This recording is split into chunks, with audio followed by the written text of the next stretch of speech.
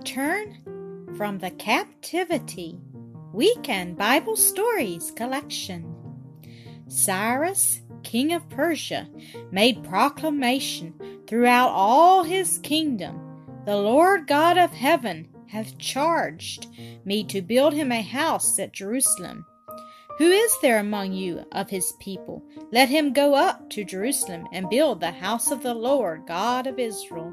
And whosoever remaineth in any place where he sojourneth, let the man of his place help him with silver and gold and goods and with beasts, besides the freewill offering for the house of God that is in Jerusalem.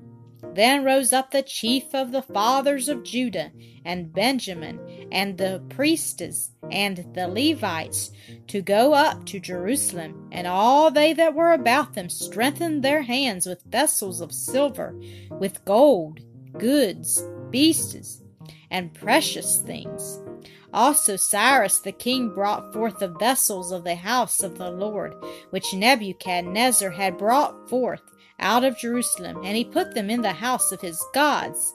And Jeshua the high priest, and Zerubbabel, a prince of the house of David, led the people. The whole congregation was 42,360 persons, besides their servants and their maids, of whom there were 7,337.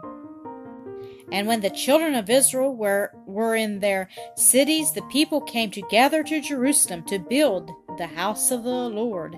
And when the builders laid the foundation of the temple of the Lord, they set the priests with trumpets, and the Levites with cymbals, to praise the Lord. And all the people sang aloud when they praised the Lord, because the foundation of the house of the Lord was laid.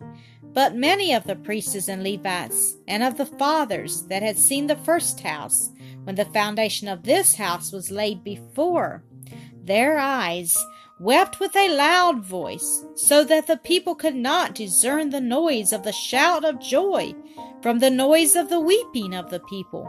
Now when the adversaries, the Samaritans, heard that the children of the captivity builded the temple unto the Lord God of Israel, they came to Zerubbabel and to the chief of the fathers, and said unto them, Let us build with you, for we seek your God as ye do. But they said unto them, Ye have nothing to do with us to build a house unto our God, but we ourselves together will build unto the Lord, as King Cyrus the king of Persia hath commanded us. Then the people of the land weakened the hands of the people of Judah, and troubled them in building, and hired counselors against them to frustrate their purpose, all the days of Cyrus king of Persia, even until the reign of Darius king of Persia. But in the second year of King Darius, the prophets Haggai and Zechariah arose and urged the building of the temple. Then rose Zerubbabel and Jeshua, and builded the house of God at Jerusalem, and finished it in the 6th year of Darius the king. And the children of Israel kept the dedication of this house of God with joy. B.C. 515.